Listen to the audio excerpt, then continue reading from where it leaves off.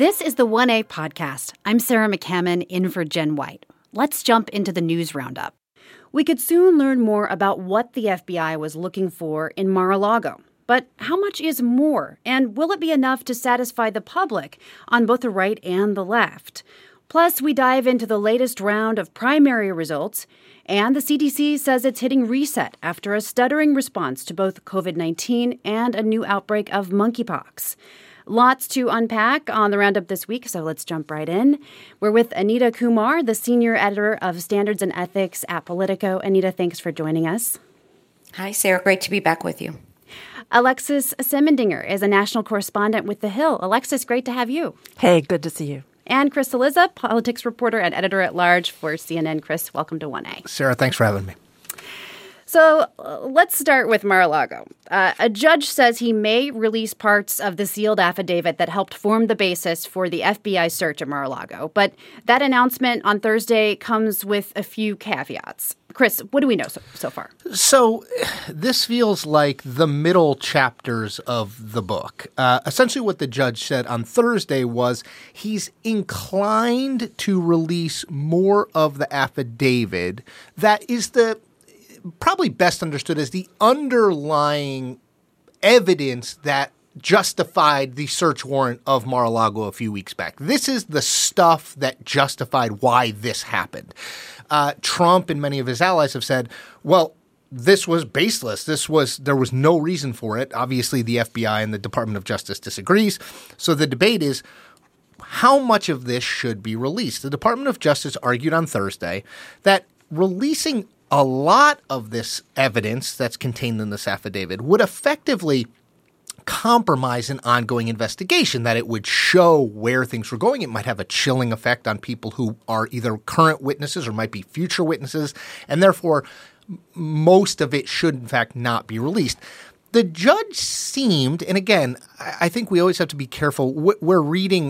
We're interpreting sort of statements by a judge. We don't know this to be a fact, but the judge seemed to be leaning or erring on the side of releasing more of the affidavit rather than less, and seemed to say, I think that the public has some right to know on this because we're talking about the search warrant of the home of a former president of the United States. The Department of Justice has another week until next Thursday to make their case for why more of it should be redacted or kept private. So again, we're sort of in the third. I went from the middle of a book to a football metaphor, but we're in the third quarter now of this. We are not at the end.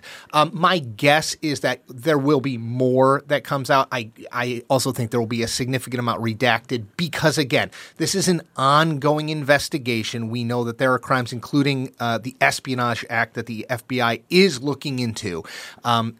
We're already in relatively irregular territory that the Department of Justice has come out and said, yes, we did this search warrant. Here are the things that we're looking at. And of course, we're talking about a former president. And we're talking about the former president of the United States, who, Sarah, I'll add, may well be the nominee for president in 2024. So, and may announce his candidacy for that race sometime very soon. So we're so much at stake. We're in uncharted waters, and there's so much at stake. Yeah. And I think so.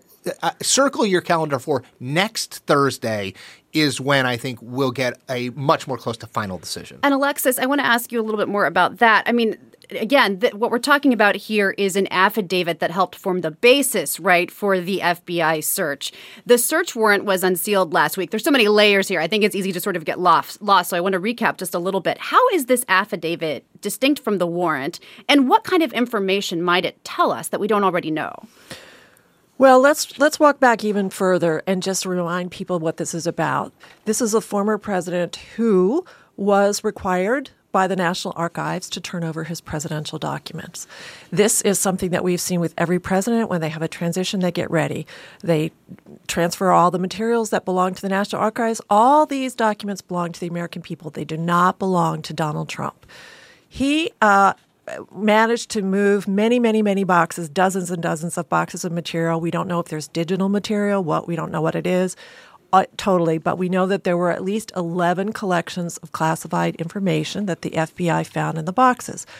Why they went to Mar-a-Lago is a long-running tale that began more than a year ago, 18 months ago, in which the National Archives was trying to get this material back and was unsuccessful and went to the Justice Department for help. The Justice Department then pursued it, felt that they had evidence that there were additional materials, documents stored at Mar-a-Lago, and the affidavit is going to explain part of why they thought that this was the case, that they had made a visit, they had seen documents, boxes stored, and there has been reportedly kind of a mole, a tipster inside Trump world. And you can imagine that if that's the case, if the Justice Department's investigation related to the documents or anything else that's in these materials, if they had a tipster, an insider, they would want to keep this from public view while the investigation is ongoing. So what the judge said is, you show me what you'd like to redact. This may end up being total gibberish. I can't determine what you might want to black out with those big black markers, but you come back to me and tell me what you could live with in the public arena. And we'll find out more about that next week. Anita, I want to ask you, how significant could this document ultimately become, depending on how much of it is released, in terms of how the public understands, the search at Mar-a-Lago and really everything that's behind it? Yeah, I think it's really significant. I'm a little bit skeptical just from what we've heard, trying to read what happened in the hearing, that we're going to learn a lot because of these redactions that Alexis and Chris have talked about. But it's possible that we'll get some information. But see, here's what's already happening, is what's already happened during the 4 years of the Trump administration and the last year and a half of in the United States, is that everything is a political issue now. Everything is, if you don't have the information, that there's something suspect here. This may be completely fine, what they did. Obviously, they had to meet a burden of proof to get this done, the search warrant, but we just don't know. And so what President Trump and others, his allies, are doing are saying, look, they weren't allowed to do this. They weren't supposed to do this. And it's all what he always calls a political witch hunt. So it's already dividing people. It's already dividing the country once again. It's dividing, the Trump supporters and the non-Trump supporters. And as long as this goes on, unless we hear everything that's out there and everything that becomes public, that's going to continue. So any redactions there are going to be suspect. People are going to say, well, look, we can't see everything there, so we just don't know.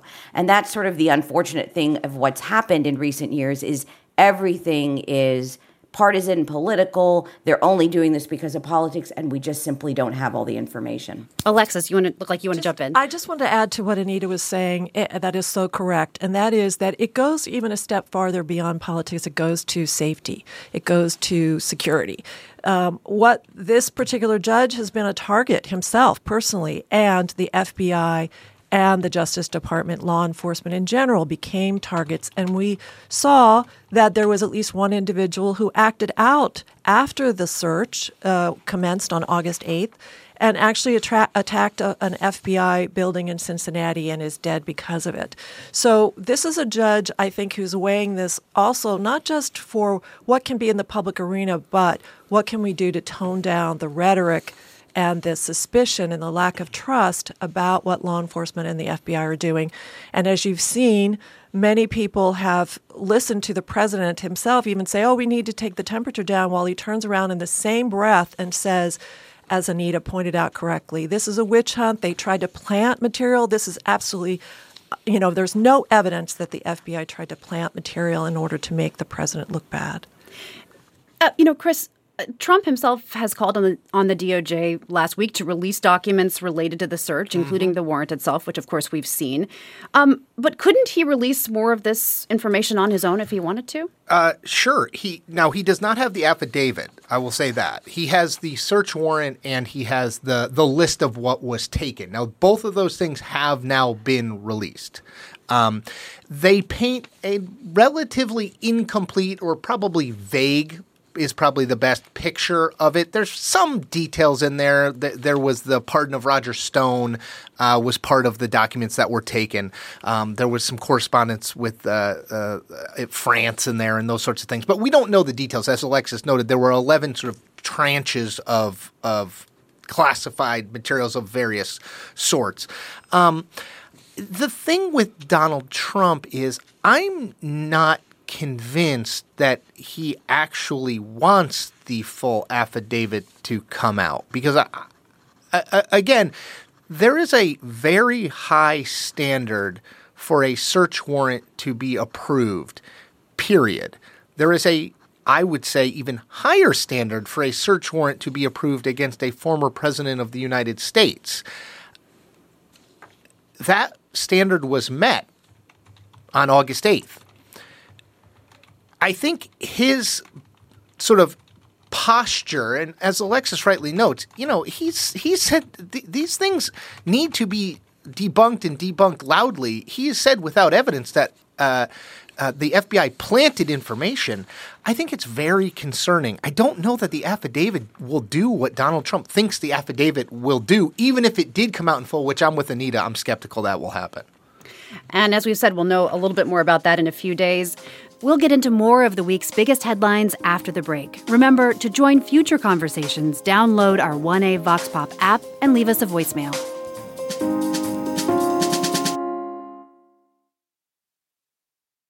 It's the News Roundup. We're moving into primaries in a moment and national politics. But first, I want to talk more about some of the threats to law enforcement that have followed the FBI search of Mar-a-Lago. Anita, I'll start with you. What types of threats are we seeing? Yeah, we saw that the FBI and the Department of Homeland Security sort of warned of an increase in threats against federal law enforcement. And I think that's all kinds of things. Alexis mentioned earlier a couple of the incidents that we saw happen, but I think it's all types of things of all manner. And that's because people are looking at this. President Trump's allies are sort of looking at this, and he himself is saying that this is not true. This is not the case, that he's saying let's tone down the rhetoric, but he's also sort of undermining the FBI and federal law enforcement by saying what happened wasn't true. And we've seen the Attorney General and the FBI director, who was appointed by President Trump, sort of push back on the allegations. But that sort of rhetoric and that idea that federal law enforcement are doing something wrong is already out there. This week, former Trump lawyer Rudy Giuliani faced a grand jury in Atlanta for his alleged involvement in attempting to overturn the 2020 election. I want to talk quickly about that this was a closed-door hearing. Alexis, what do we know about what happened? Well, this is part of a criminal investigation in Georgia about efforts to try to undermine the 2020 election, to overturn the election results. And Rudy Giuliani, the former mayor of New York City, is an attorney and was an attorney at the time in 2020 for former President Trump, then candidate Trump.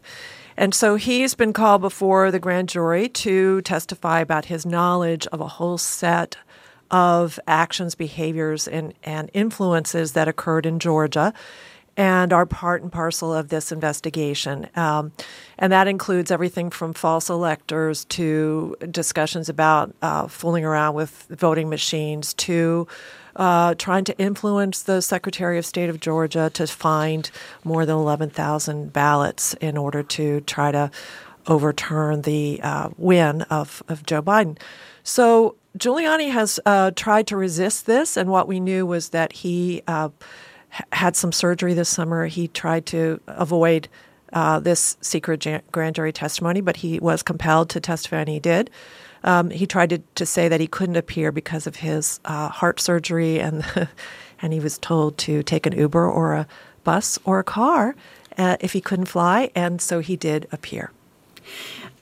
Obviously, the goal of this inquiry and others is to try to, I think, buttress the strength of our election system, hold people accountable for trying to undermine it. Chris, is that going to work as we look ahead to 2022 and certainly 24? So I think, Sarah, you have dueling things happening. You have in places like Georgia as well as nationally, you have these cases happening, whether it's the DOJ, whether it's the January 6th Commission, whether it's what's going on in Georgia. You have people trying to hold Trump allies to account for false elector slates, for attempts to influence elected officials. At the same time, you have, earlier this month, primary in a state like Arizona, where Kari Lake, a very prominent election denier, becomes the Republican nominee for governor. Mark Finchem, a very prominent election denier, becomes the nominee for Secretary of State. So to answer your question, I answer it with a question. I don't know. I think you have seen the Washington Post had a really excellent story. My former colleague Amy Gardner wrote it earlier this week. I would recommend it to folks. In the 5 or 6 swingiest states from 2020, I believe the number, don't hold me to it, but I believe it's 54 of the 70 or so statewide offices that are up have nominated election deniers on the Republican side in those states. And that, to me, is the counterweight to these suits. It's on the one hand, yes, I think we are trying to hold people who attempted to countermand the free and fair election to account. That's what should happen. You don't get to just choose a different slate of electors because the person who you wanted to win didn't win. That's not how elections work, right? At the same time, we see people who are saying, well, the election was rigged based on no evidence. I can't emphasize that enough. Based on no evidence, running on that platform and almost exclusively that platform. And these are people who would be in positions to influence elections in 2022, 2024, and beyond. And so that's what worries me from a capital D democracy standpoint. Right. And as we are seeing election deniers being rewarded many times within the Republican Party, we are seeing people like Liz Cheney, a prominent and rather lonely critic of Trump within the Republican Party, losing her primary this week on Tuesday. I want to hear just a clip from her. We must be very clear-eyed about the threat we face and about what is required to defeat it. I have said since January 6th that I will do whatever it takes to ensure Donald Trump is never again anywhere near the Oval Office. Now, Alexis, Cheney didn't exactly seem surprised at this outcome. What does this matchup tell us about the state of the GOP? Well, she lost by 37 points, which is not just a loss, that is a wipeout. She was anticipating that. She was prepared for it. She immediately put together a PAC that she described as a kind of a financial underpinning for the sorts of initiatives that she'd like to support. She calls it the Great Task. She is continuing to be vice chair. She is the person we look to on the committee from the Republican side who knows the most about what the January 6th Select Committee has behind the scenes and what it expects to put together in a report by the end of the year. What does it tell us? It tells us that, as you described her, as kind of lonely in her party, but it also, I think, describes a force that she hopes she won't be so lonely later on. She seems to be also hinting that she hopes that the collective efforts on the part of the January 6th committee and all the both criminal and civil investigations that are taking place that relate to former President Trump will accrue in a way that would prevent him from succeeding, either as a nominee or a candidate, or in the opposite side of it, that it will encourage those who are in the Republican Party and would like to challenge Trump and move on, look to the future and talk about other issues and forget about 2020, not be so self-centered about what the priorities in the nation are. I think she's trying to give them some cover as well. And of course, Democrats, she's found very strange bedfellows among Democrats who have supported her and tried to support her in her race. I'm not sure that helps her with the Republican Party to have been getting support from Democrats. But she is trying to suggest that this is a principled effort on her part to continue pushing back against Trump and his allies. Now, one Republican who voted to impeach Trump but does seem to be hanging on is Alaska Senator Lisa Murkowski. In Tuesday's primary in Alaska, voters used a ranked choice voting system for the first time. Anita, why did Alaska move to ranked choice, and how did that affect the outcome here? Yeah, I mean, this actually sort of benefits her. She's someone who just sort of, well, first of all, Alaska is a little bit unusual, right? It's not like a lot of other states. They very pride themselves very much on being sort of this independent state. She had expressed confidence beforehand that she would come out ahead, and she is one of the ones sort of left standing here. But she's held this seat since, or she or her father have held the seat since 1981. I mean, she's been in there for 20 years. So, she famously, a dozen years ago or so, she lost the primary, but was successful with a write-in ballot. So, there's a lot of unusual things with her family, the state. But yeah, she has one of these Republicans that has prided herself on being sort of an independent. She's sided with Democrats sometimes on nominations. She sided on a Supreme Court nomination. She's voted for infrastructure. She has kind of just said, look, this is who I am. I'm successful. I bring a lot of things home to Alaska, a lot of money, and it has worked for her so far. We'll see what happens, but she has the backing of the Republican establishment. So she has the backing of Mitch McConnell, the Senate Minority Leader, and that has helped her. But I wouldn't totally look at Alaska as the most usual state, the most usual red state.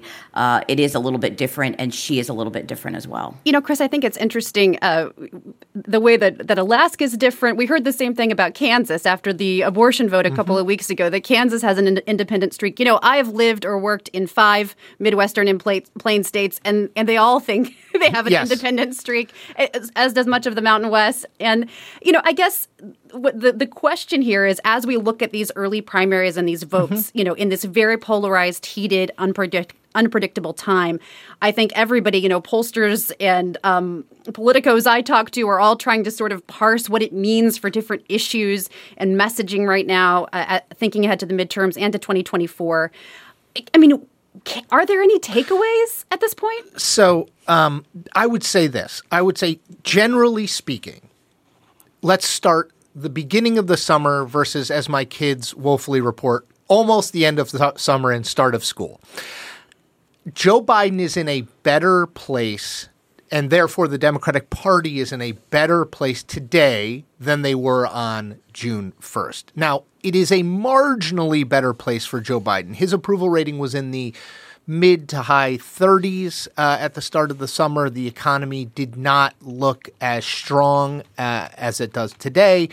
Inflation was higher. Gas prices, as everyone who fills up their tank knows, were considerably higher. He is now in the low to mid 40s. He has the Inflation Reduction Act behind him. He has signed into law. He has a little bit of momentum that he didn't have before. I would say the overturning of Roe v. Wade by the Supreme Court. You mentioned Kansas. That is a place where I think it is worth at least circling. I wouldn't circle it in pen. Circle it in pencil and say that is an interesting result, that in a state like Kansas, which is we would put in the conservative bucket if we were putting in states in conservative versus liberal buckets. We would put in the more conservative bucket. The fact that initiative to ban abortion outright failed pretty spectacularly does suggest that the Democratic base is pretty riled up about this. Does that mean that traditional midterm trends, which would suggest that the party out of power, the non-presidential party, would benefit, or should be thrown out the window? I don't think that's the case. I would say the Senate is probably a toss-up at this point. Obviously, it's 50-50 with Kamala Harris, the vice president, breaking ties, so Democrats have effective control right now. I would say it's a toss-up. That's a move a little bit in the direction of Democrats, candidly. I think the House is still Republicans to lose. Of course, they could lose it, but I think it's likely you're looking at a Republican House still come 2023. I have learned, and I think the presidency of Donald Trump has taught me not to make any hard and fast conclusions. Everything I thought I knew about politics, he sort of did the opposite of. And it was like Bizarro World. He would do whatever the opposite of what traditional political wisdom would be, and it would sometimes works, sometimes not, but it worked more often than I thought it would. So I'm hesitant to make predictions, but I think we know that the environment is better for Democrats than it was 3 months ago. It is still not good for Democrats. Alexis, I'm curious what you're thinking as you see all of these, early votes coming in primaries. What do they tell us about where the electorate's headed?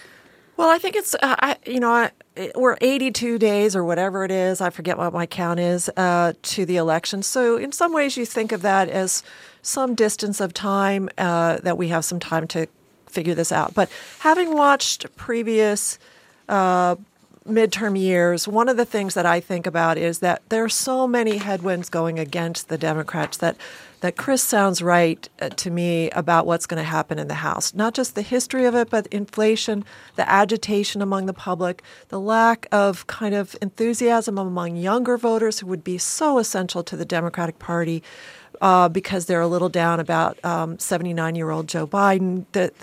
The absolute flagrantly obvious discussion among Democrats about Joe Biden, please just, stay for one term and move on.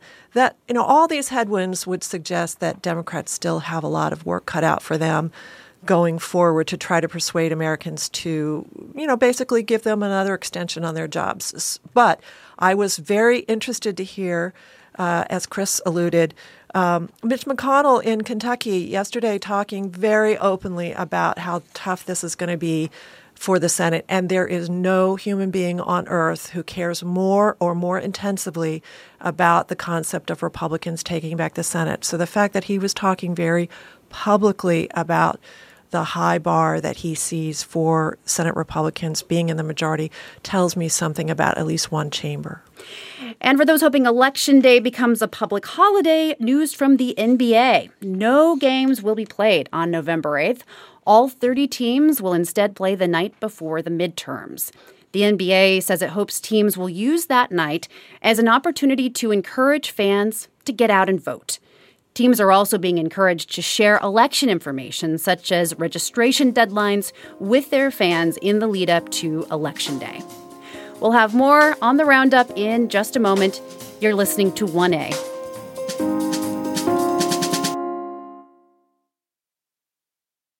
You're listening to the News Roundup. Let's get back to the conversation. I want to turn now to Pennsylvania, where veggie trays are at the center of a high-stakes Senate race this week. $6? Must be a shortage of salsa. Guys, that's $20 for crudité, and this doesn't include the tequila. I mean, that's outrageous. And we got Joe Biden to thank for this.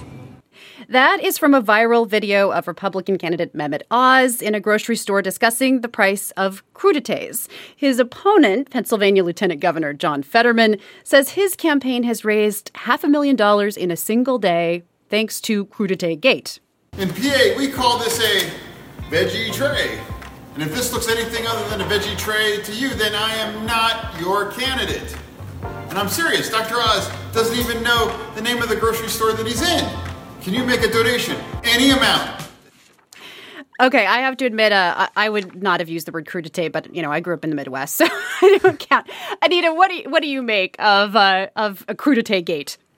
Well, it's not the first time we've seen a politician or a campaign sort of using, that someone else, the other candidate, the opponent, is out of touch, right? We've seen that when Mitt Romney ran for president. We saw that when George H.W. Bush ran for president. This happens a lot where you can say, oh, this person can't relate to America, can't relate to Pennsylvania, can't relate to most Americans who are not calling it crudité, they're calling it a veggie tray, that have other things to worry about. I don't know if that's going to be the overriding issue in this race. It did help Fetterman get some money, clearly, as he said. But it does go back to this whole issue, this one of the biggest issues we're seeing, in Pennsylvania and around the country, which is the Democrats have to deal with inflation and rising prices, and the president has been blamed for that, rightly or wrongly. And, this is sort of turning the tables, right? It's the Democrat who's saying, look, the Republican can't relate. Oz was trying to blame Biden and the Democrats for these rising prices, and it was the Democrat in this race who said, look, he can't even relate to Pennsylvanian residents. So, it could work. It goes back to that same issue that we're seeing across the country about rising prices and inflation, and we'll see if it makes a difference in this race. Okay, and let's talk more about that briefly.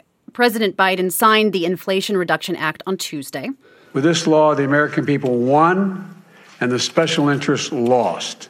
We didn't tear down, we built up, we didn't look back, we looked forward, and today offers further proof that the soul of America is vibrant, the future of America is bright, and the promise of America is real and just beginning. Chris, polling consistently shows Americans are really worried about inflation.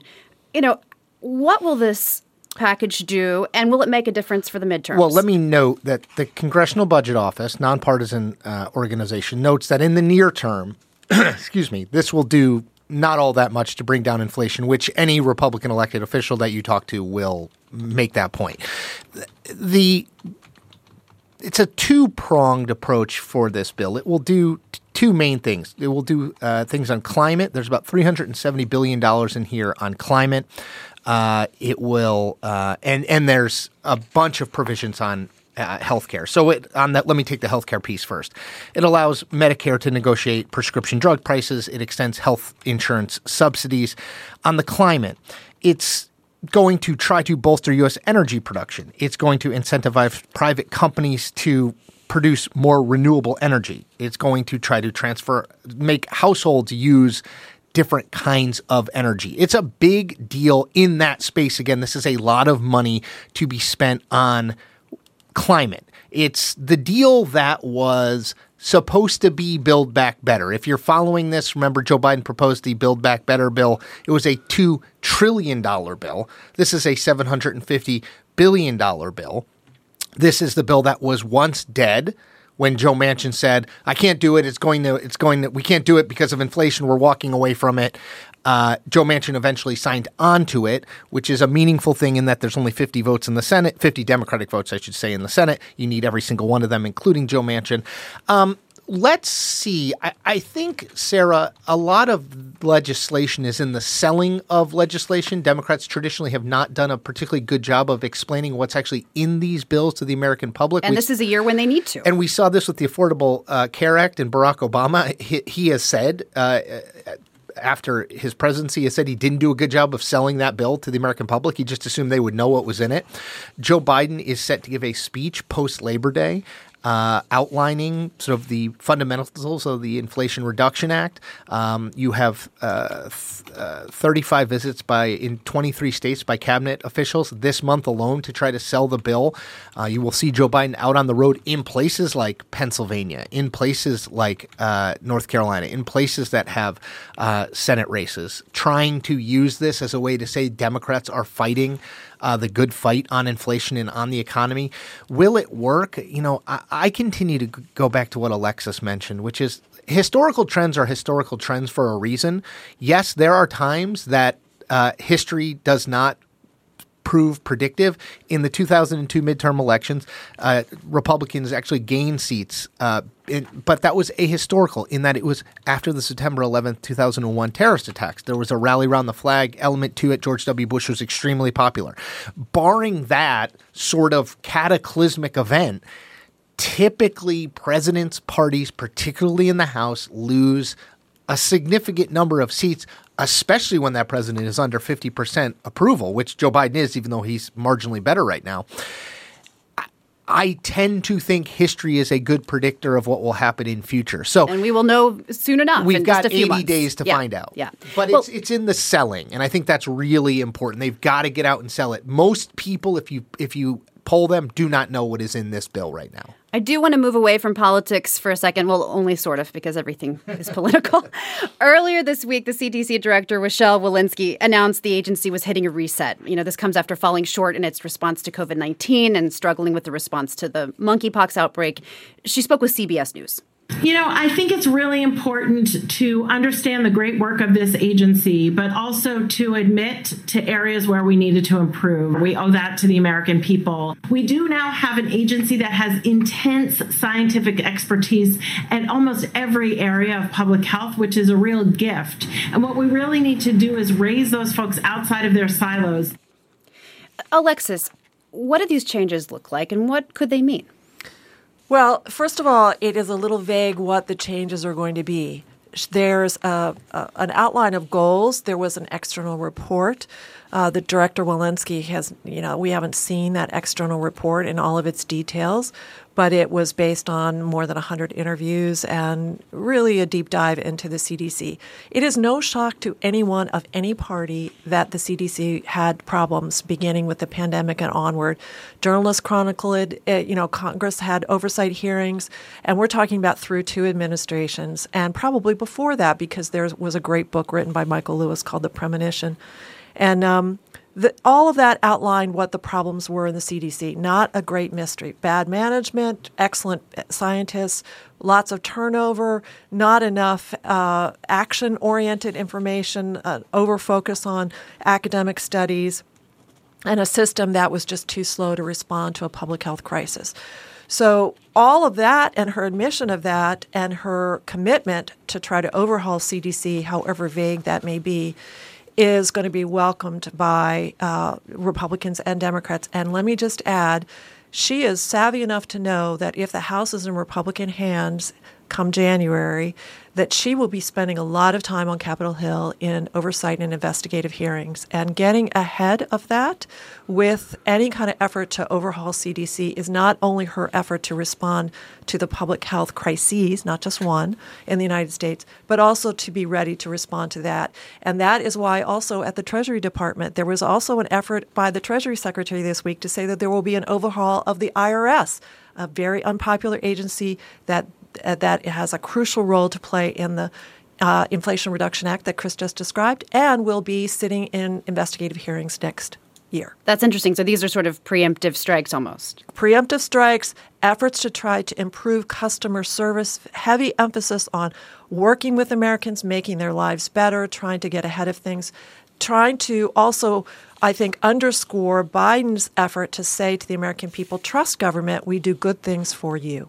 Quickly, just want to talk about another piece of good news when it comes to health care for the 30 million Americans or so who have trouble hearing. The FDA issued a ruling this week that will allow people to purchase hearing aids over the counter without getting examined by a doctor first. Anita, how will this work? Yeah, this is really interesting. It's something that's been talked about for a while. Congress has been talking about it, but it never kind of came to fruition until now. So this affects adults that have sort of mild to moderate hearing impairment. So it still wouldn't affect children or those that have more of a severe impairment. They'll basically be able to buy hearing aids directly from stores and pharmacies and online retailers without a prescription or a doctor's appointment required, and they're saying this is going to happen as soon as mid-October, so that's pretty quick. And this came about partly because of what I mentioned with Congress, but also the president saying that he wanted the Food and Drug Administration to sort of move towards this, and so they had a final rule that we saw that is set to take effect soon.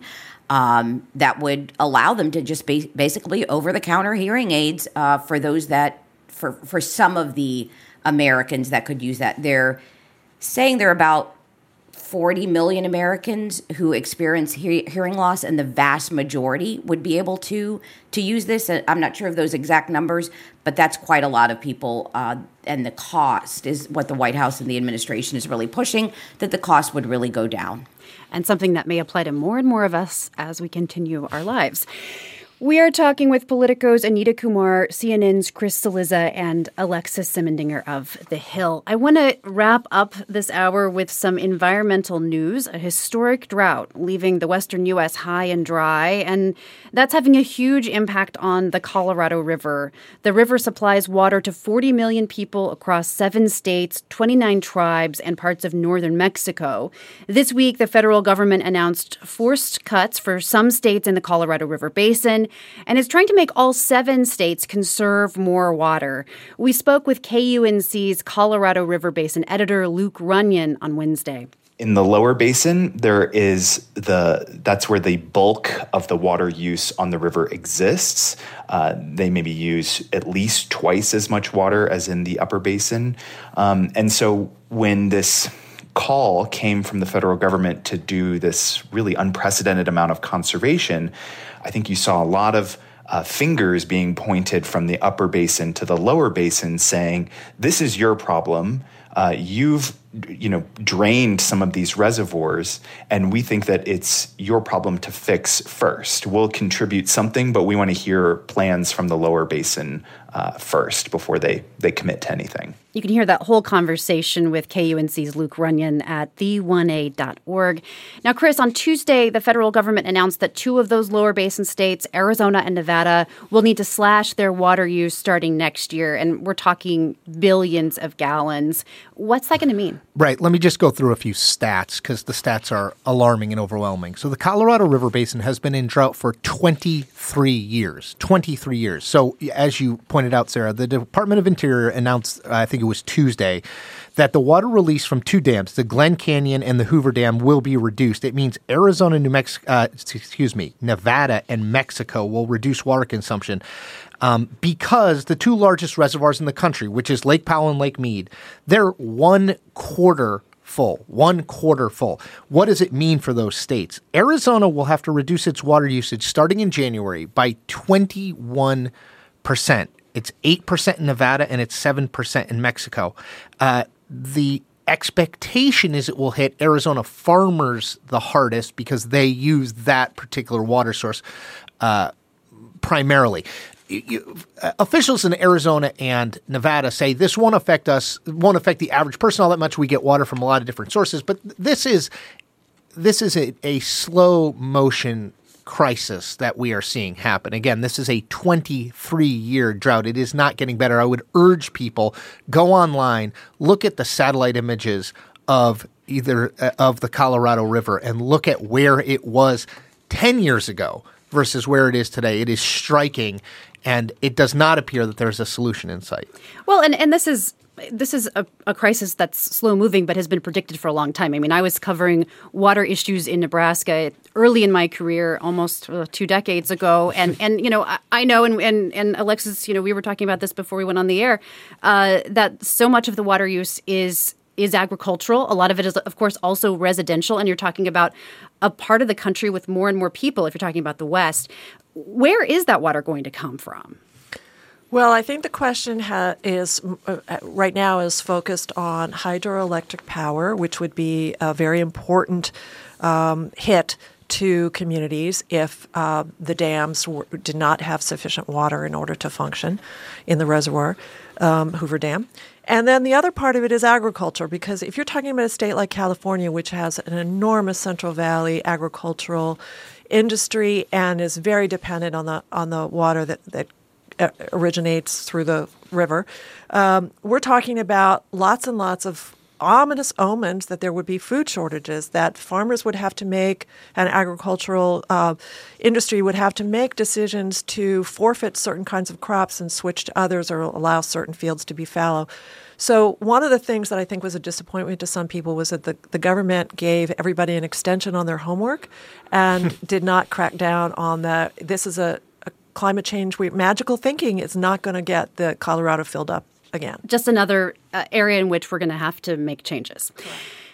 Alexis Semendinger is a national correspondent with The Hill. Chris Cillizza is politics reporter and editor-at-large at CNN. Anita Kumar is senior editor of Standards and Ethics at Politico. Thanks to you all so much for joining us. 1A's audio engineer and sound designer is Mike Kidd. Aileen Humphreys is the producer and editor of 1A On Demand. Paige Osborne is our managing producer, and she edited today's show. You're listening to the News Roundup. We'll discuss the week's biggest headlines from around the world in just a moment. This is 1A.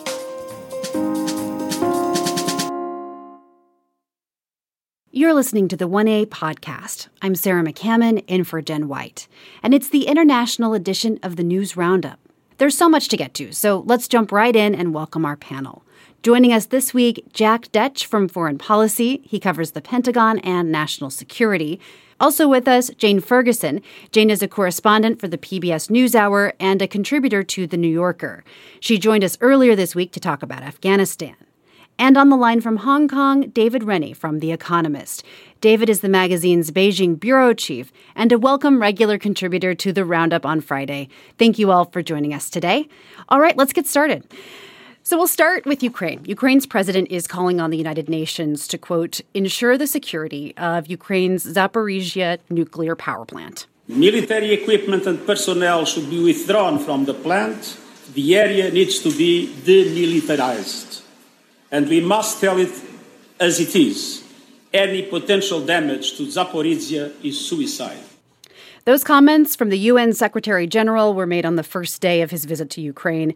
Now, Europe's largest nuclear power station has been occupied by Russia since March. And earlier today, the BBC quoted a Ukrainian official who said Russia is now planning to disconnect energy produced there from the Ukrainian power system. Jack, I'll start with you. Concern over the safety of this plant obviously isn't new, but what is driving this renewed focus? The Russian plans right now. So you see Emmanuel Macron this morning, even the first Western leader to get on the phone with Putin, one of the only lifelines there to actually push the Russians to get UN inspectors into the plant.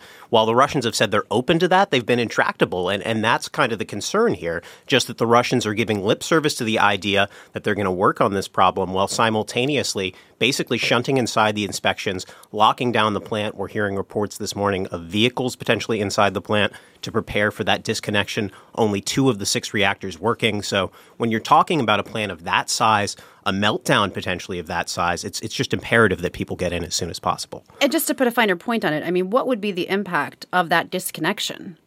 Very significant, potentially. I mean, when you're talking about a place like Zaporizhzhia that has cooling systems, right, that need to cool down this nuclear liquid, if they can't do that and there is actually damage to those, that could be a significant meltdown. And a meltdown of this potential would certainly be felt outside of Ukraine's borders.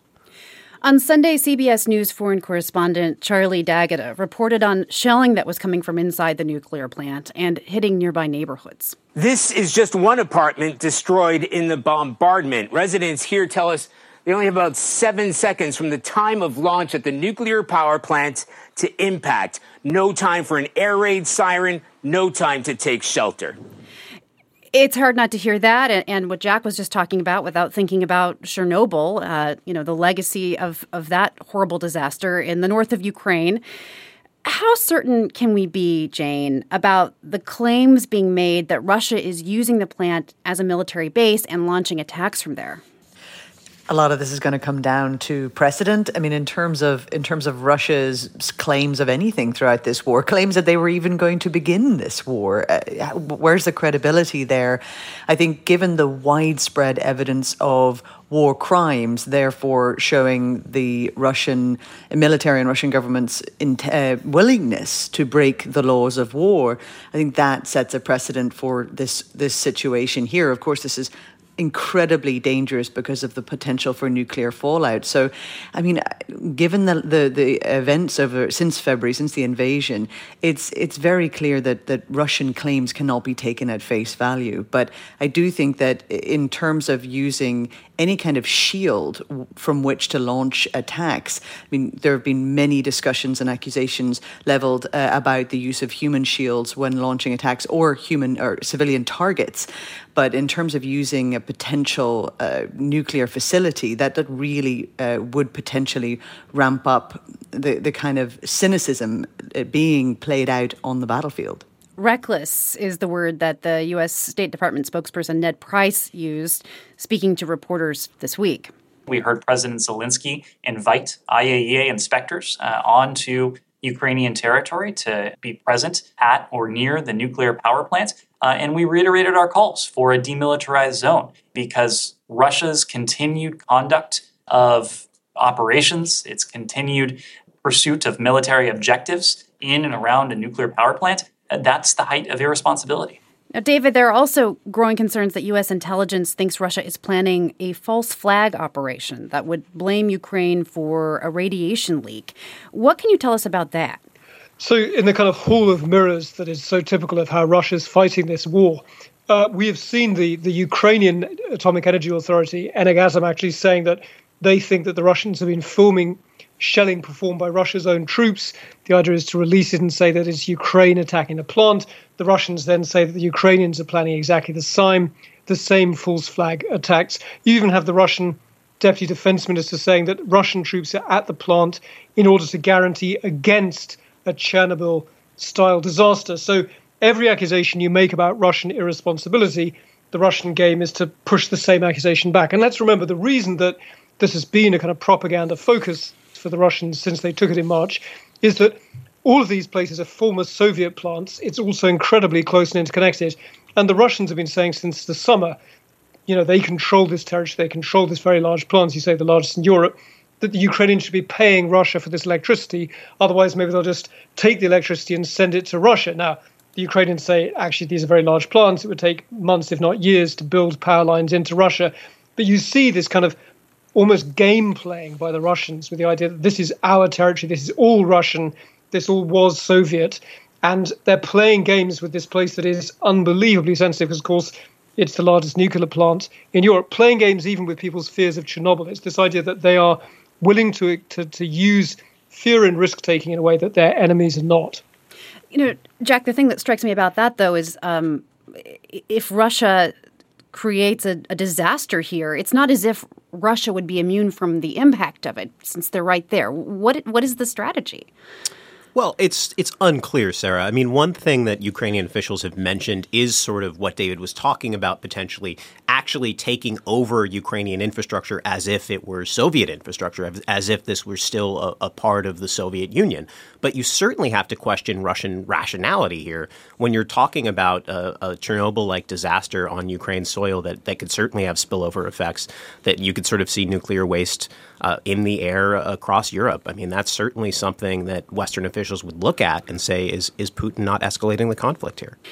Jane, I want to stay in Ukraine for a second. Turkey's president was also there this week, and he's offered to talk to Vladimir Putin about some of these safety fears. What more do we know about the role that Turkey's playing? Well, we know that it's very much so Turkey's MO to want to be involved.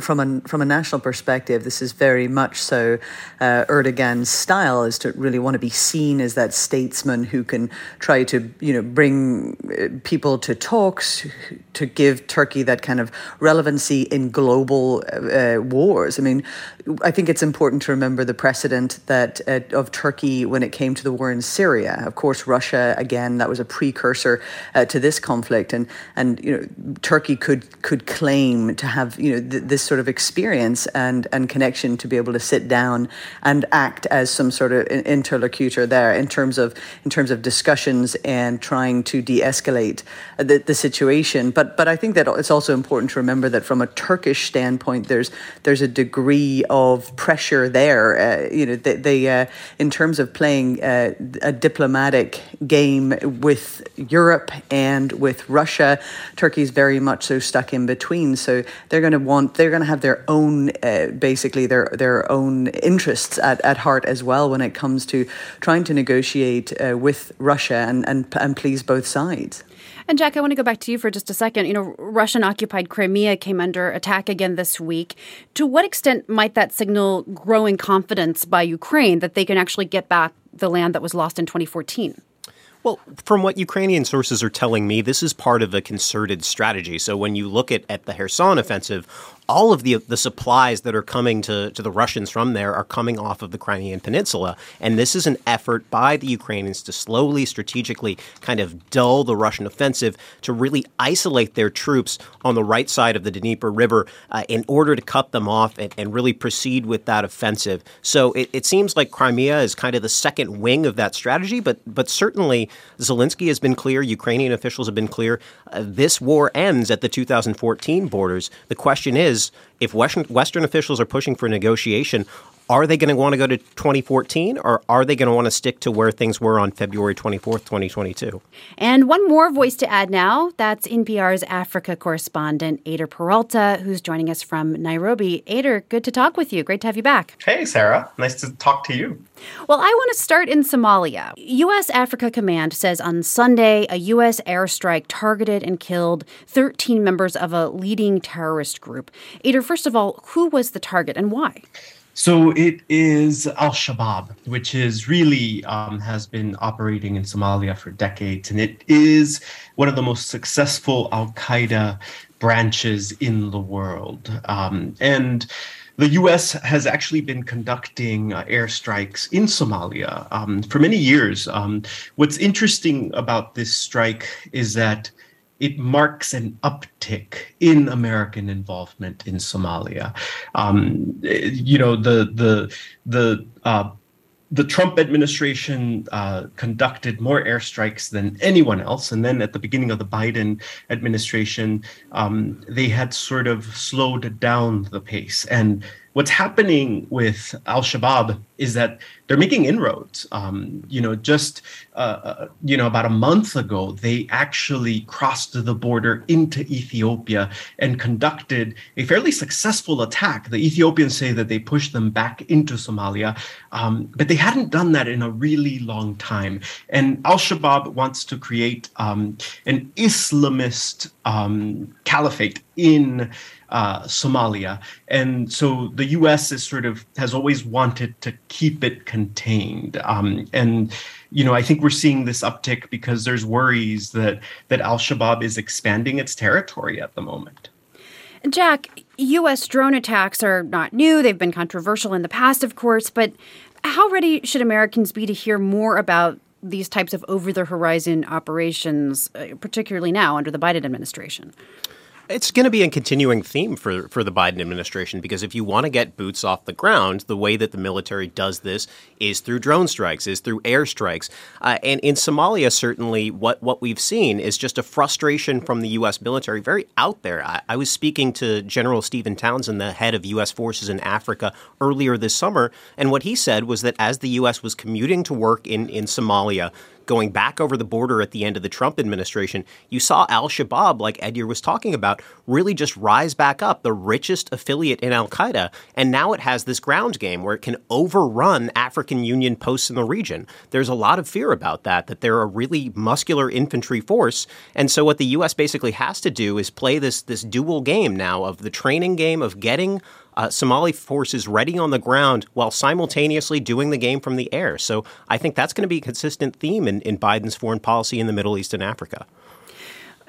Moving on to Mali for a second, Eyder, and speaking of troops, Germany's military presence in Mali has been on hold. They recently suspended most operations, but are now resuming military flights. How much of a military presence does Germany have in Mali, and what was behind the pause? Well, look, this is a wider story, right? This is, a country that has seen 2 coups recently, and a rise of the military in that country. And the reason they've sort of been very popular, the military in that country, is because they're tired of the insecurity. And a lot of the blame goes to European countries, including France and including Germany. So there has been a recent move to push them out. And there's worry that pushing them out will allow Islamist insurgents, different Islamist insurgents, different groups allied with, both, Al-Qaeda and ISIS to sort of make their way into Mali. Now, I mean, there's a sort of there's a complicating factor here, which is that Mali is now looking to Russia. They have brought in, according to Germany, in fact, German troops, as they left, said that they saw Russian mercenaries in the country. And Mali thinks the junta running Mali right now really believes that the Russians can help them beat back these Islamist insurgencies. But there's a huge worry that with the Germans gone, with the French gone, there might be this insurgency will grow. Now, Ader, the head of the World Health Organization spoke out this week about the crisis in Ethiopia's blockaded Tigray region. He described it as, quote, the worst disaster on earth. 6 million people in the Tigray region have been cut off from the world since violence erupted there in late 2020. Can you just remind us of the situation there? Yeah, so for 2 years now, Ethiopia has been in a brutal civil war. And since that war started, the Ethiopian government turned off the electricity, turned off the internet in that region.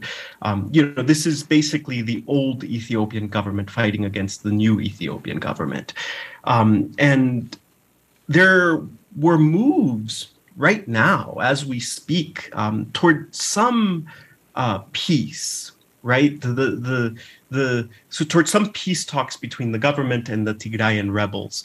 And recently, the government had been making overtures, allowing more aid trucks into this blockaded region, where, the WFP, the World Food Program, says that people are on the verge of famine. They have been on the verge of famine for years, for over a year. But we don't know how bad the situation is in there. But recently, there's been overtures. There's been more trucks, more aid trucks going in. There's been more money going in. There's been more flights going in.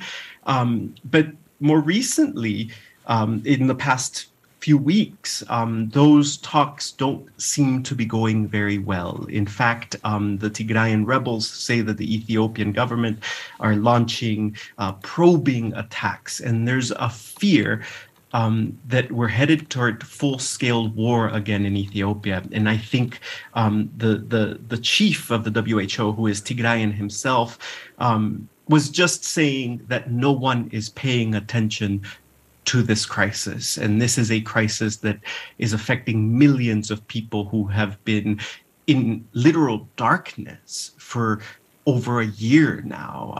And he said that there's only one way to explain this, and that's racism, that the world doesn't care about what's happening in Ethiopia because of the color of the skin of the people who live there. Ader, I also want to move on to the presidential election in Kenya while we have you here. That race 10 days ago was between Deputy President William Ruto and longtime opposition leader Raila Odinga. And this week, the head of a fractured election commission said Ruto had won, but Odinga says he will challenge those results. So what's going to happen next? Oh, that is the huge question, right? I think what's interesting is that this election started as Kenya's most transparent election ever since independence. People voted, and the Electoral Commission actually put online, they threw the results, the raw results of 46,000 polling stations online. And then it all fell apart. In between when that happened and when results were announced, there were allegations of rigging. When they announced, right before they announced results, 4 of the 3 commissioners actually left the main tallying center and said they could not stand by the results because they were, quote, opaque. And then the main commissioner decided to move along and declare the results. And right before he did, a senator jumped on stage and attacked him. And then a mob jumped on stage and began beating the other commissioners with chairs.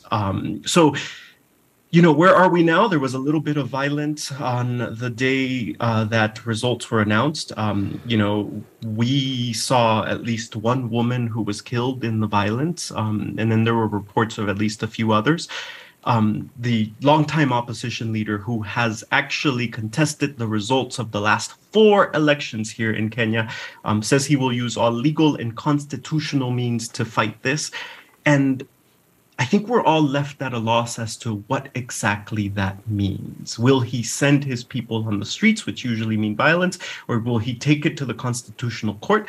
We don't know, but what I can tell you is the people on the streets just want this to be over. Like a lot of people in the world, they are having a really tough time. They are, dealing with high inflation, high unemployment, and they really just want to get back to normal life. And David Rennie, if you could just remind us who Ruto and Odinga are, what do they represent for Kenyans? Well, it's one of the sort of fascinating aspects of the story is, it's easy to get depressed about another contested election, claims of vote rigging, other people saying it's actually, these allegations are not as serious as they are. Our correspondent in Kenya for The Economist made the really interesting point that actually, in some ways, this is a step forward, a big step forward for Kenyan politics, which has been marred for so long by people voting along tribal lines or appeals to people to vote along tribal lines. And of course, those tribal appeals have led to serious violence in some previous elections. William Ruto, the good news is that he hasn't been running on tribal lines. And in fact, he won a lot of his votes from the Kikuyu sort of ethnicity, which is the largest in Kenya, which is not his own, which in fact that of the other guy, the outgoing president. The bad news is that he did this by making a kind of populist class appeal. And so he's really running as very interesting kind of echoes of someone like Narendra Modi in India, someone like Jair Bolsonaro in Brazil. He's been compared to both of them because he's been sort of running as a sort of a very rich man who is a very poor child in a village who sort of grew up selling chicken in his evenings from school to make money to truck drivers. He's talked about how he can drain the swamp, he can sort of end corruption in Kenya because he doesn't come from these elite political families, because his opponent, Raila Odinga, is the son of a former vice president and was endorsed by the outgoing president, who's the son of Kenya's first president, the Kenyatta family, the great political dynasty. So we're seeing class conflict and sort of populism, as you've seen in places like India or Brazil, replacing tribal appeals. So it's a kind of glass half full, half empty as to whether this represents a step forward. But William Ruto, we think the winner, he clearly has a record of populist appeals. He also has a record of being involved and accused of violence during previous elections, which he was actually put on trial, and then the trial was abandoned by the International Criminal Court. I think you can see the stakes here, that we see the Americans sending Senator Chris Coons of Delaware, one of Joe Biden's oldest and closest friends in politics, to Kenya today to see both the presumed winner, William Ruto, and his defeated rival, Raila Odinga, to talk about the value of democracy and America and Kenya's work on promoting values, because Kenya is an important place in a very unstable, dangerous part of the world. We've got to say goodbye to Ader, but thank you so much for your time today. Thank you, Sarah. It's been good having you. David, I want to go back to you for just a moment. The U.S. and Taiwan announced this week they'll hold trade talks before the end of the year. China sees this as further provocation from the U.S. after House Speaker Nancy Pelosi visited Taiwan early this month. That visit, of course, led to aggressive Chinese military drills around Taiwan. So, David, who is going to back down in this situation, the U.S. or China? Actually, although China did say that it didn't like the idea of anything that makes Taiwan sound like a country, announcing talks about more trade is kind of the least provocative of the provocative things that America has done recently.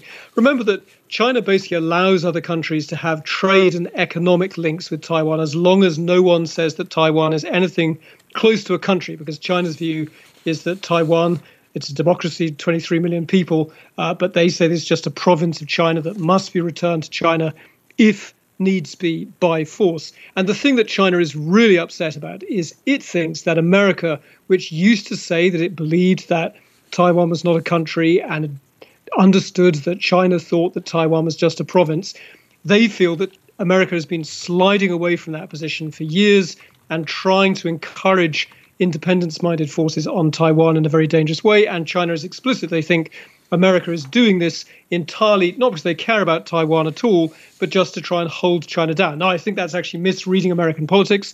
I think the fact that Taiwan has become a very successful, friendly, pro-American democracy has changed everything on the ground, but the Chinese absolutely don't see it this way. And they were furious when Nancy Pelosi went to Taiwan a week or so ago, because she's one of the most senior Americans to have been there for quite a while. And they saw this as further evidence that America is using Taiwan to keep China down. This trade talks, it's actually more of the run-of-the-mill stuff. We've seen kind of trade talks before. So China grumbled, but they're actually much, much more upset about all the other stuff that they think America is doing to encourage Taiwan.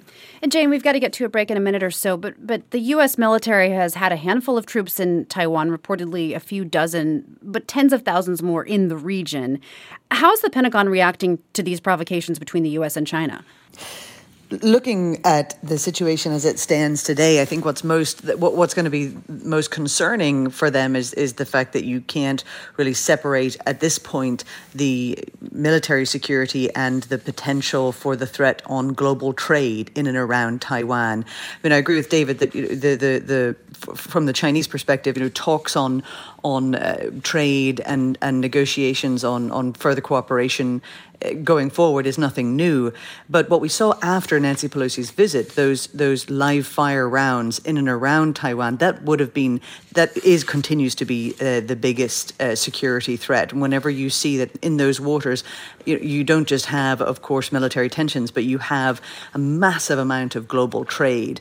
And I think that coming from the White House as well as the Pentagon, there's going to be a very high awareness that the Chinese could do so much more to disrupt trade in those waters. Now, it wouldn't, of course, serve their interests, but it could very much so impact politics in the United States if we start to see even more disruption, given the fallout from inflation already. Outrage hardly sums up the reaction from both Israeli and German leaders this week after the Palestinian leader accused Israel of committing, quote, 50 holocausts against his people. Mahmoud Abbas made the claim during a news conference with German Chancellor Olaf Scholz in Berlin on Tuesday. Here's Abbas speaking in Germany this week with a translation and first a warning that he evokes the Holocaust when describing violence between Israel and Palestinians. Here is the Palestinian Authority President Mahmoud Abbas speaking Tuesday in Berlin. Since 1947 to the present day, Israel has carried out 50 massacres in 50 Palestinian villages. 50 massacres. 50 holocausts. And until today, every day, our people get killed by the Israeli army. Abbas later said in a statement that his answer, quote, was not intended to deny the singularity of the Holocaust, unquote. Now, Jack, as we mentioned, Abbas has tried to walk back his comments, but why did he make them in the first place? Well, I just don't think gaffe does this justice. I mean, this is a major foot-and-mouth moment, but also sort of expressing frustrations that have been there in Palestine and the West Bank for a long time about the situation that they're in, about the lack of peace talks, about the lack of progress. We see the Biden administration and the international community now more focused on Israeli normalization than actually focusing on the peace process at all. But simultaneously, this puts Abbas in a really bad position, right? Because he's already somebody who's marginalized domestically after canceling elections last year, triggering street protests. Now he's facing more international condemnation at a time when there's a liberal government in Israel with Yair Lapid, who might be more interested and might be more amenable to peace talks. So this puts Abbas in a really bad position as the Palestinians are sort of looking towards their future and away from their graying leader. Jane, this also turned out to be an issue for the German chancellor. What initial response did he have?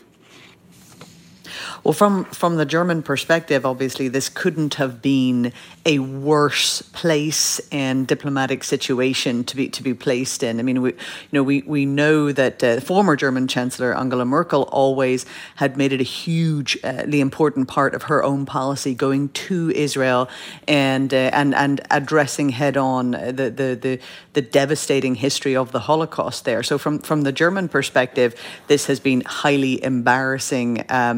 And I think that, to Jack's point, this is essentially something that is a massive gaffe, although from Mahmoud Abbas himself, speaking, within the German hosted event, it puts them in an awkward position. But I do think that most of the response has been directed towards Mahmoud Abbas himself. Was it a gaffe, though? I mean, David, Abbas must have known such remarks would inflame tensions, particularly making them in Germany. Of course, and I think Jack is quite right that Abbas is not in a position to annoy his last sort of potential friends in Europe when he needs so much aid to stay in office, and that's why I think he saw him walk those back. I thought it was very interesting that this caused a sort of slight diplomatic and political fuss in Germany too, because Olaf Scholz, Angela Merkel's successor as German Chancellor, is very much a kind of provincial politician who does not have the same international experience that Angela Merkel did. And he really blew this, that he'd already taken Abbas on once during this press conference because Abbas had used the term apartheid to describe Israeli rule in the occupied territories. And Scholz had had said, no, you can't use that term apartheid. And after Abbas said this remark about Israel committing 50 Holocausts and 50 massacres, which was in a response to a question about whether he would apologize for the 50th anniversary of the attack at the Munich Olympics by Palestinian terrorists on the Israeli team back then. You saw Scholz basically glare, but then the press conference ended and Scholz took a day to actually come out and condemn this on Twitter. And I think that's been taken in Germany as way too slow and evidence that this kind of man is still new to the top of the world stage and is fairly cautious and in this case kind of clumsy and blew it.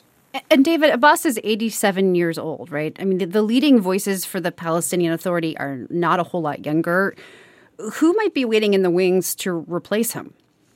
Well, if you flip this whole story round, I think you see the dilemma for the Americans and other major Western governments, which is, they would love to have someone on the Palestinian side, who you could start to engage with. Now, particularly, you don't currently have Netanyahu as the hardest of line of Israeli prime ministers on the Israeli side. You have, as Jag says, a more liberal coalition in office for the moment, sharing power, taking their turn at office in Israel. If you had a younger, more dynamic, more open-minded Palestinian leadership that actually spoke for the Palestinian people, had some credibility and some imagination, you could imagine some way of trying to say, okay, clearly we're not in the days of kind of the Clinton-era peace talks. It's a new world. It's probably not going to be a Palestinian state anytime soon. But the despair, I think, for the West is that the one Palestinian leader that they can talk to, because, of course, the other Palestinian territory is controlled by Hamas, who are basically seen as a terrorist organization,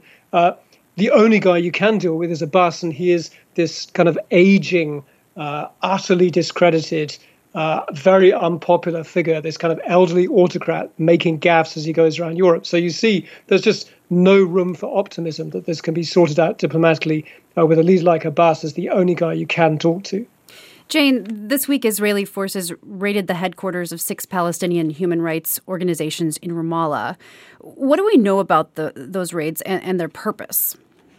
The raids took place early morning on Thursday morning within Ramallah. We know that 7 civil society, human rights and civil society organizations were raided. The Israeli forces went into their offices. They confiscated materials like computers. They then sealed the doors shut and left signs saying, or notices saying, that they were outlawed. Now, it's important to remember that this comes on the back of October of last year, when these organizations were outlawed by Israel and designated terrorist organizations back then. So essentially, this was following on after that had been ratified to go in and close them down. Back in October, when these organizations, which are unions for workers and Palestinians, many of them work with women and with workers' rights. Now, back then, the UN called it a quote, frontal attack on Palestinian human rights movement and on human rights everywhere. There was a very strong condemnation from the United Nations back then. Now, the Israelis say that these groups were working with or were a front or had been cooperating and fundraising for a terrorist organization. Now, the United Nations say they haven't been given any evidence that that is the case. And a number of European Union nations continue to work with these organizations, saying that they haven't been given any evidence that these are terrorist organizations or that these organizations have links to terrorist groups. So the Palestinians are saying that this is essentially a coordinated effort to prevent civil society organization within the West Bank.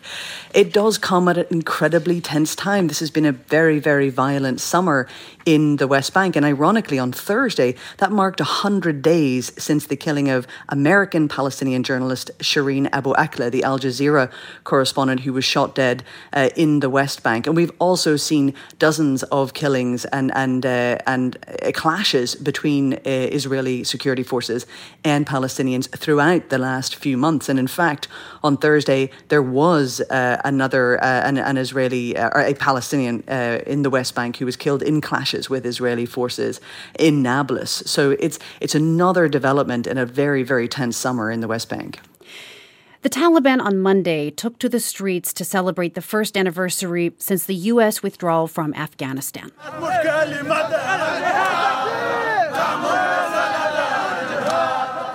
A day earlier, Taliban security forces staged a violent crackdown against a group of Afghan women who were protesting for their right to work and for their daughters to attend school, firing assault rifles over their heads. Jane, you've spent time reporting in Afghanistan. The country, by almost every metric, is worse off now than it was a year ago, apart from the fact that the Taliban has improved security in many places. How much does that matter, particularly against the backdrop of these types of human rights abuses? And how much longer can the Taliban keep the peace?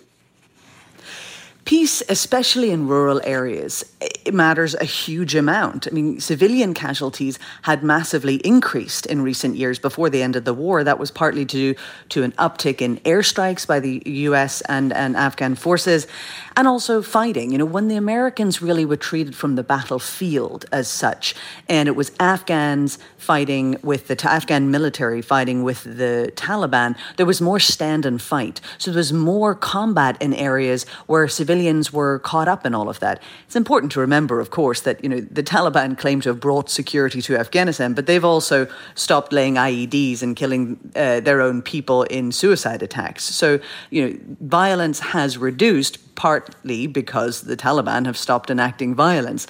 But you're right, across all metrics, the situation in Afghanistan is dire. So on the one hand, people are freed from some of the worst of the violence of the war, but they're now starving. You know, millions of Afghans are unable to keep themselves alive without food handouts from NGOs like the World Food Programme. You know, it's simply impossible for people to feed themselves and their families sufficiently. And as you have said, the situation for women and girls is almost worse than any of us could have imagined. You know, whenever the Taliban were negotiating with the United States in Doha for a deal, whenever they were engaging the international community from their offices in Doha, they certainly put across a perspective or a brand that seemed at least pragmatic. None of us believed the Taliban actually cared about women's rights, but there was a sense that the Taliban knew to deal with the international community, they would have to be realistic. That has very much so been squashed in the last year, and the situation for women is absolutely dire. Well, and on that note, CNN's Clarissa Ward, as ever, provided some must-watch TV with her reporting from Kabul this week. She talked with the Taliban's foreign ministry spokesperson, Abdul Kahar Balkhi, and she pushed him on why the Taliban still has not allowed girls to return to the classroom. It seems that international actors are unfortunately weaponizing the issue of education. Instead of coming forward and interacting positively, they are trying to find moral justifications for some of the inhumane policies of sanctions, which is leading to the collective punishment of the entire people of Afghanistan. Do you want to see girls going to school again? The policy of the government of Afghanistan is very clear, and that is education for all citizens of Afghanistan. Except that's not happening, is it, Jack? I mean, this is an ongoing issue. What do we know about where this debate stands? And there is something of a split on it within the Taliban, right? Well, I mean, the Taliban is just so fractious as it is. You have the Pakistani groups, the Afghan national groups, and also you just see, I mean, since this was suspended, the education was suspended, the Afghans, really got a beat down from the international community. The World Bank suspended major grants to Afghanistan. That has a huge economic impact when you combine that, of course, with Biden suspending the aid to Afghanistan, as well as the funds that are still frozen in a New York Reserve Bank account that Biden wants to split between the Afghans and some of the 9/11 families. So this is just leading to more intractable talks at the table in Doha, an inability to accept the Taliban government internationally, although that's not going to happen in the foreseeable future with that brutal behavior that you're talking about. So when I talk to Afghan diplomats, it's clear to them that despite sort of the Afghan Taliban coming out and trying to remodel themselves after Biden's withdrawal as this newer, more modern, more friendly, happy Taliban, it's not the case. This is the Taliban of the 1990s all over again. Yeah, David, before we go, I want to ask you briefly about that question. I mean, there's been so much discussion about to what extent the Taliban today is different from the Taliban 20 years ago. David, what can be said so far? We can see, divisions. We know that it's the Kandahar Taliban leadership that actually intervened at the very last minute. The day that teenage girls went to school, they were told they had to go home, and that was clearly coming from the hardest of hardliners. The dilemma for the West is that the Afghan people are basically hostages of those hardliners, because the West would love to send aid in. They know there's going to be a famine this winter. They know that half of the people of Afghanistan are surviving on less than a meal a day. And that's a tragedy. But if you give them money, this is the same Taliban leadership that was hiding the al-Qaeda leader, Ayman al-Zawahiri, who, if you remember, the Americans killed with a drone strike in Kabul when the Taliban said he wasn't in Afghanistan. So if you send them money to try and help the people of Afghanistan, there's no guarantee that they won't send it straight to terrorist activities. So you have nearly 40 million Afghans about to starve to death in the harsh Afghan winter, and the governments of the world don't know how to help them without helping the Taliban. It's a real tragedy. And we're going to have to leave it there. Our thanks this week to David Rennie from The Economist. David, thank you for staying up late and joining us from Hong Kong. Jack Detch, who covers the Pentagon and national security for foreign policy. Also, Jane Ferguson, correspondent for the PBS NewsHour and contributor to The New Yorker. Thank you all so very much.